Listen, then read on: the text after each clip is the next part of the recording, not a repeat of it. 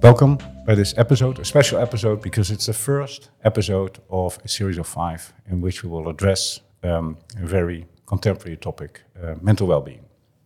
My name is Harold van Rijen. I'm the host today of this episode of Radio Life Sciences together with my co-host Eveline Kallenberg. Eveline works at Biomedical Sciences as a junior, a teacher, innovator, but her background is in neuroscience. Neuroscience at the Graduate School of Life Sciences. Of course. Yes, and we have 2 guests. Will be the script of all 5 episodes. So we have a student and an expert. And the student this time at the table is Lieke Gul, a student from the Graduate School of Life Sciences, of course, in the master program Biology of Disease, and Floortje Schepers, psychiatrist and a professor of innovation in mental health care. Lieke, you're in biology of disease. So where are you in your program? What are you currently doing? I'm currently waiting for my second internship to start in October. And in the meantime, I'm working at the hospital. And where in the hospital? Experimental neurology department. Interesting. Yeah. So what exactly do you do there? I work in the lab. So I work on ALS trials. And we basically get the samples from the trials and process them and then send them to other labs who process them even further and do the analysis. Interesting. Well, quite close to your master program, actually. Yes, definitely. And Floortje, innovation in mental health care. What topics are of your specific interest? All kinds of topics that try to transform mental health care in a more human-focused care. And I'm doing that with projects focusing on network care, so collaborations with other care providers in the region and working together on integrated care, but also applied data science. We try to gain knowledge out of electronic patient files and try to understand what happens in daily practice. So, yeah, interesting. Very. And really, really innovative, I guess. Okay. For now, that's it for now. The topic of today is mental well-being, which is, well, at least to my view, quite ill-defined. And I looked into the report of the Trimbos Institute and the GGZ, RIVM, and there was a definition there. Mental well-being is defined as a balance between resilience, positive mental health, and life satisfaction. I'm not sure whether that's a really clear definition, but what does mental well-being mean for you, Lieke? I think for me, it consists of multiple elements. So like being happy with yourself, what you do, being able to feel emotions and not having like a complete chaos in your head, and being able to enjoy what you do. And I think those kind of elements, yeah. Yeah, pretty nice. Floortje? Well-being is a very vague term, of course, but I think it has something to do with a good balance between positive and negative emotions. So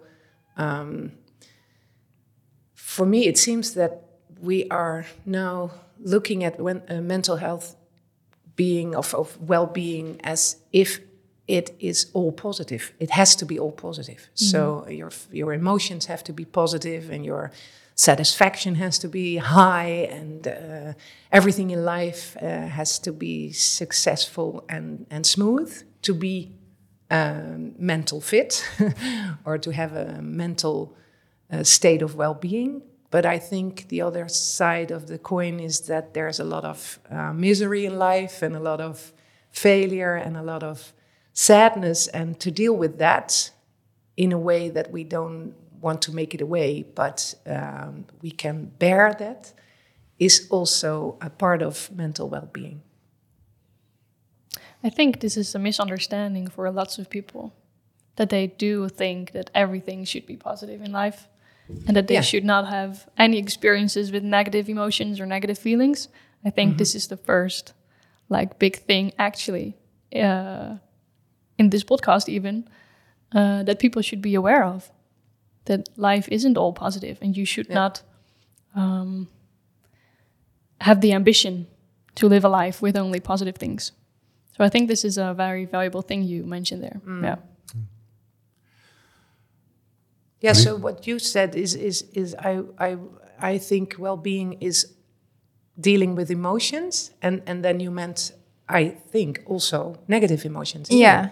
Yeah, Definitely. and that's difficult to deal with, isn't it? In a world where people don't know how to respond on that. If you talk about negative emotions and especially like sadness and just feeling grief and I think just feeling down in general. yeah. Can we maybe ask Lieke also for a little bit more detailed information on what you actually experienced lately or earlier in life? Why are you actually sitting here with us? I've had like different mental health issues over the past like 10 years or so, and just different kind of things to deal with, like depression and OCD and that kind of stuff. So I've had like my fair share of experiences in like school and just in life, how people like respond to you, how to like handle things that you experience in daily life. So yeah. Okay. And for the ones who don't know, OCD, you mean obsessive compulsive disorder? Yeah. Okay. Yeah. Thanks. Okay, well, I think, first of all, thanks for being here, obviously, for willing to share your story. So just wanted to already mention it to you. Thanks for being here. Do you recognize what Floortje says about the, let's say, maybe the social conception of well-being, that everything should be great, and that even if things are quite well organized, but you still feel unhappy, that this is something more like a burden, even more burden, perhaps? Yeah, I think it's just like, if you mention that you're not okay, people don't really know how to handle that. And of course, like when you don't feel well mentally, it's very difficult to see on the outside. So you may seem okay, but like on the inside, everything is just like a complete chaos, and you don't know like how to get through the day. And I think when you have like physical issues, people see that and are able to like handle that a little bit better. And I think treatment is more straightforward. And for mental health, it's just much more difficult to find something that actually works and to like improve your situation. Great. This is something that makes it even harder to talk about, because people do not recognize it or may not. Yeah. Yeah, but there are also physical disorders that you cannot recognize from the outside. And maybe the difference is that if people talk about physical disabilities, then other people don't have the urge to fix it or something. They just can listen to that story and feel empathic or sorry for you and just be there for you. And when it's a mental issue, people are feel uncomfortable, and then they try to help you and solve it, and I do this or I do that, and try to fix it for you. And if it doesn't work, then they just, sometimes walk away. Yeah. Because it's too difficult. Yeah. That's also an issue, I think. Yeah, definitely it is. Yeah. So what I read in the report, the numbers are quite scary, actually. So the report was the result of a survey with 28,000 respondents of students in higher education, of which 51%, I say by heart, indicated that they have some mental health issues, and 25% of those even had severe issues, and even wouldn't mind not waking up the next day, which is extremely scary, I think. What I wondered, and I'm looking at Floortje now, is this something that is perhaps more specific for higher education, or is it a more general picture of adolescence in general in society?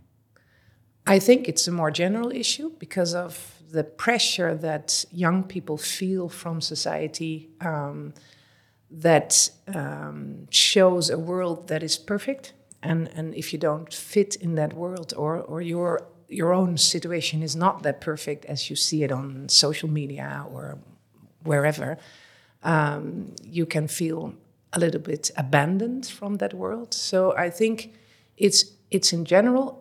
However, I also think that at higher education, that pressure is even stronger, because you are in the top of the pyramid, and being successful is I think more an issue in that top 5% of the pyramid, because in the lower levels, people are more surviving, and well, they struggle more, so it's more part of life. So they can, I think, balance those aspects of life more easily than people who are successful from young to old.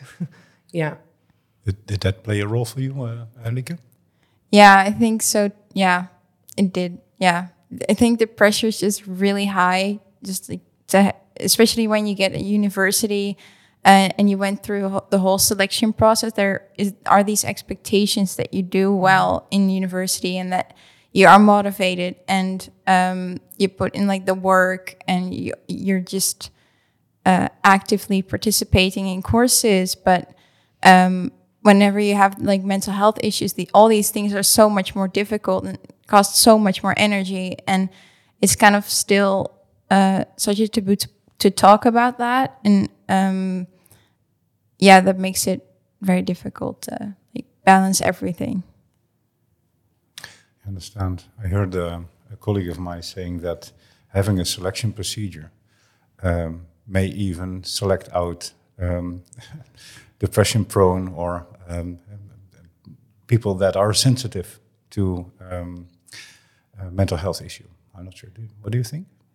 I'm not sure if I kind of agree with that, because like I think like for me, of course I have had like these issues for multiple years, but I'm also very perfectionistic. So that kind of makes me like want to achieve like really like just to get these high grades and just to do well, and that helped me to get through the selection process despite everything else going on. So yeah, I don't really agree with that. Okay. Yeah. What do you think is the thing that contributed most to maybe the development or the continuation of your mental health issues? I think just some issues that I've been dealing with ever since childhood, like is low self-esteem, just perfectionism, and I think those are just a couple of the key points. So then it would be more personality traits that you feel that have contributed to your development of the issues. Yeah, I think that was the start. And of course, there are like these influences from your environment that kind of make it worse. Yeah, exactly. Do you have a feeling that during your studies, because if I'm then understanding you correctly, you also experienced these issues during your bachelor's? Do you feel that maybe the institute, let's say the university, could have done something differently to help you dealing with your issues? I think maybe like the university itself, it's difficult to like say anything about that. I think it's more the attitude of like the people at the university, because whenever you start talking about mental health, people don't really understand. And of course, it's really difficult to ask them to understand what it's like to have these issues, because you kind of you cannot really understand what it's like unless you have the issues. Mm-hmm. But that makes it difficult to mention that you're dealing with some mental health problems, and then it kind of makes you feel alone, and it makes it difficult to ask for help. So I think the university is already like doing like a lot of things and organizing a lot of activities, but it's more about the attitude of the people like working there and professors, I guess, and just like the people like who are supervising you during your internships, because I've heard so many different experiences from like friends of mine. Mm-hmm. Okay. And do you feel there's a difference when you talk about mental issues comparing students or your peers and then employees or supervisors from university? Yeah, I think like amongst students, it's easier to talk about that because it's normalized a bit more, I think, than it was before. So I'm like, for me, it's easier to talk about things like that with my friends than with like supervisors, of course, because of the expectations about to like do well and to get high grades and to just continue your experiments and write a good report. And there are just all these expectations that don't really allow any room for other issues. No. Okay. And maybe I'm wondering, Floortje, what do you think is important in cases of Lieke? What is the most important to help them with regard to university employees, supervisors that are playing a big role in the life of students? Because sometimes students have to do an internship of 6, even 9 months, having to deal with supervisors and employees of university. Do you maybe have a insight into what they do now and maybe what they could do differently? Well, I have a little insight because I also see students, of course, at Word, and I know about the system. What I think should be changed, but this is a rather radical change, is that we have to stop focusing so much on individuals, and that we have to focus on culture. And our focus is also very much on output and not on process. So I think students have to become citizens that are balanced and know how to deal with success, but also failure. And that needs a culture of cohesion and working together and trying to develop the process in a way that everyone counts and variety is embraced. And with focus on output and individuals, you will never reach that point. So I sometimes feel sad about abandoning the zesjescultuur in the Netherlands, because I think that was a time where other things were valuable as well, like who are you as a person, and how do you collaborate with others, and how do you deal with people who are the weakest link in the group, and how do you manage that together? That's very strong. So group dynamics are very necessary to develop as a human being. So with a less focus on those individual cases and output, I think it will be better at the university to grow and to flourish. But that's difficult to change, isn't it? Yeah, definitely. In a world where output is very important and grades are very important. So how do you measure all the other values, like how are you balanced, and how are you as a human being, and how do you collaborate, and how is it with your integrity, and how do you deal with with problems and obstacles in your life? It's very difficult to measure. So that's more a narrative than a grade. Yeah, true. Well, in the end terms that we have in the Graduate School of Life Sciences, we do have skills and things like skills and judgment, and we can just make this a skill. Yeah, and, you could. And make it part of, but still it's really difficult to abandon the individual grading culture. Yeah. Because whenever you get your degree, Lieke, our Board of Examiners, of course, wants to control, to testify that this is really, that you got those grades and you deserved it. But this is something that we should and must think about, I guess. There's this program on television about military training groups. They're not professional, but they get this short internship of military training. Yeah. And they have like group grades, so they just talk about how they function in the group to each other, and say if someone is valuable for the group or not. So those kinds of more, reflective sessions or intervision are maybe the way forward to integrate that in. Yeah. What do you think? What do you think? Without looking at you, Lieke. Or is this very scary? No, I think it's like a better way to like just measure whether you like pass a course or not. Yeah. Maybe just take the pressure off a bit. Yeah. Well, this is something that we can work on, I would say. Definitely. Yeah, it's such an interesting topic. Yeah. Okay. Let's do a last round to see Sure. where we are.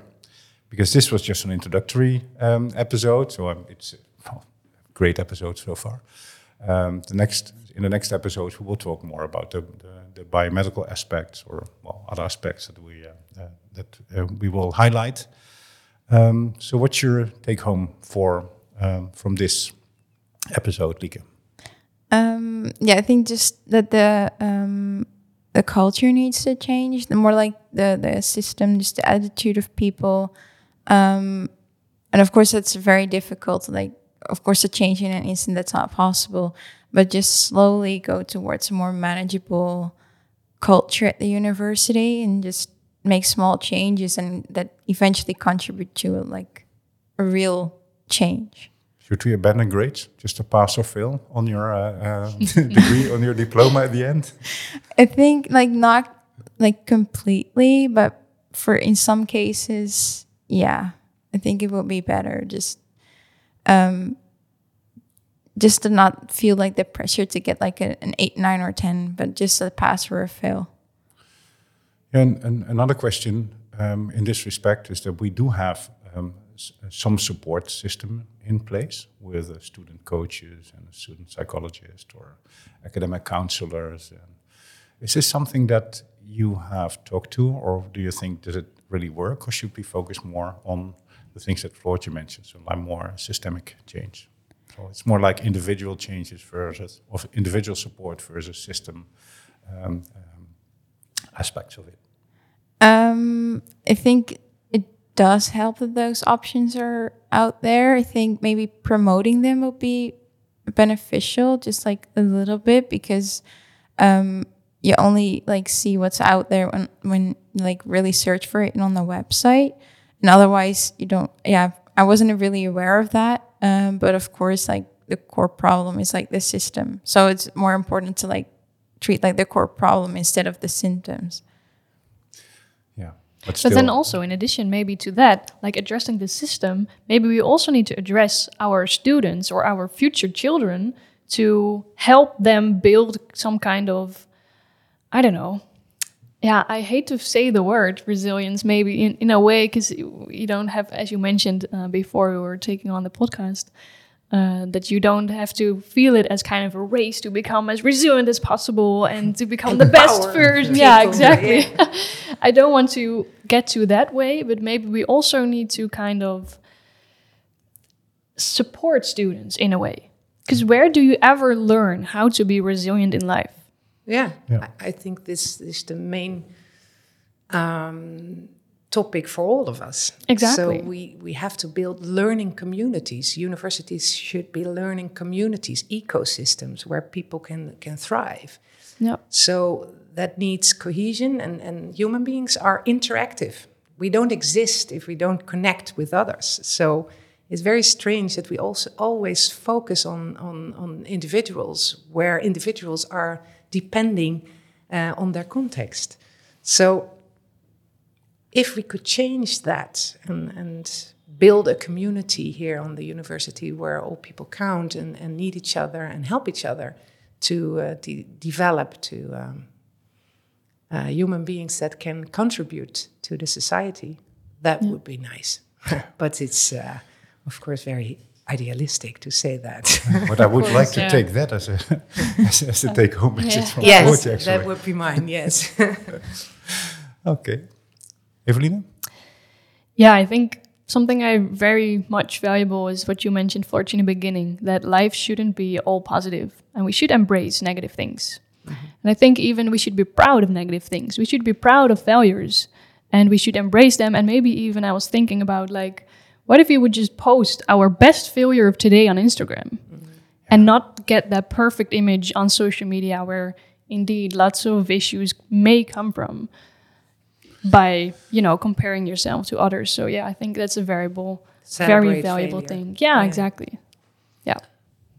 So I was thinking, I'm a parent of 4 kids. What's my role as a parent actually in this? I'm afraid I'm this caring parent. And what Are you a called? curling parent? A curling parent? I hope not. Not sure, but I think I do like to protect them from pain and stuff. So I was just wondering what my role as a parent is or should be. Yeah. If your child falls, then you say, well, this is a very important moment in your life. You are going to learn from this. Yeah. And it will make you strong as a person, because failure creates wisdom. Yeah, don't protect them like too much. Just let them show them that it's okay to make like mistakes, and but that is not like the end of the world. Yeah, it's like what doesn't kill you makes you stronger. Is that the? Yes. Yeah, And it is true. definitely. Yeah. Okay. Maybe a quick wrap up for you, Lieke, because I'm actually just wondering, and I'm sure lots of listeners are also wondering, how are you doing now? Like still not very okay. Just like searching for what I want to do and who I am basically, and trying to find like good treatment options, because of course like right now that's also a really big problem of the system, that like getting treatment is very difficult. So yeah, not like I'm far from where I would like to be eventually. Okay, well, maybe one thing that I would like to give you is the fact that you're sitting here and sharing your story is already a big step. So be proud of that and celebrate that today. Okay, thank you. Okay. Well, thank you all, Floortje, Lieke, Eveline, for today, and we hope to see you in our next episode of Definitely. this series on mental well-being of Radio Lifestyle. Yes. Thanks.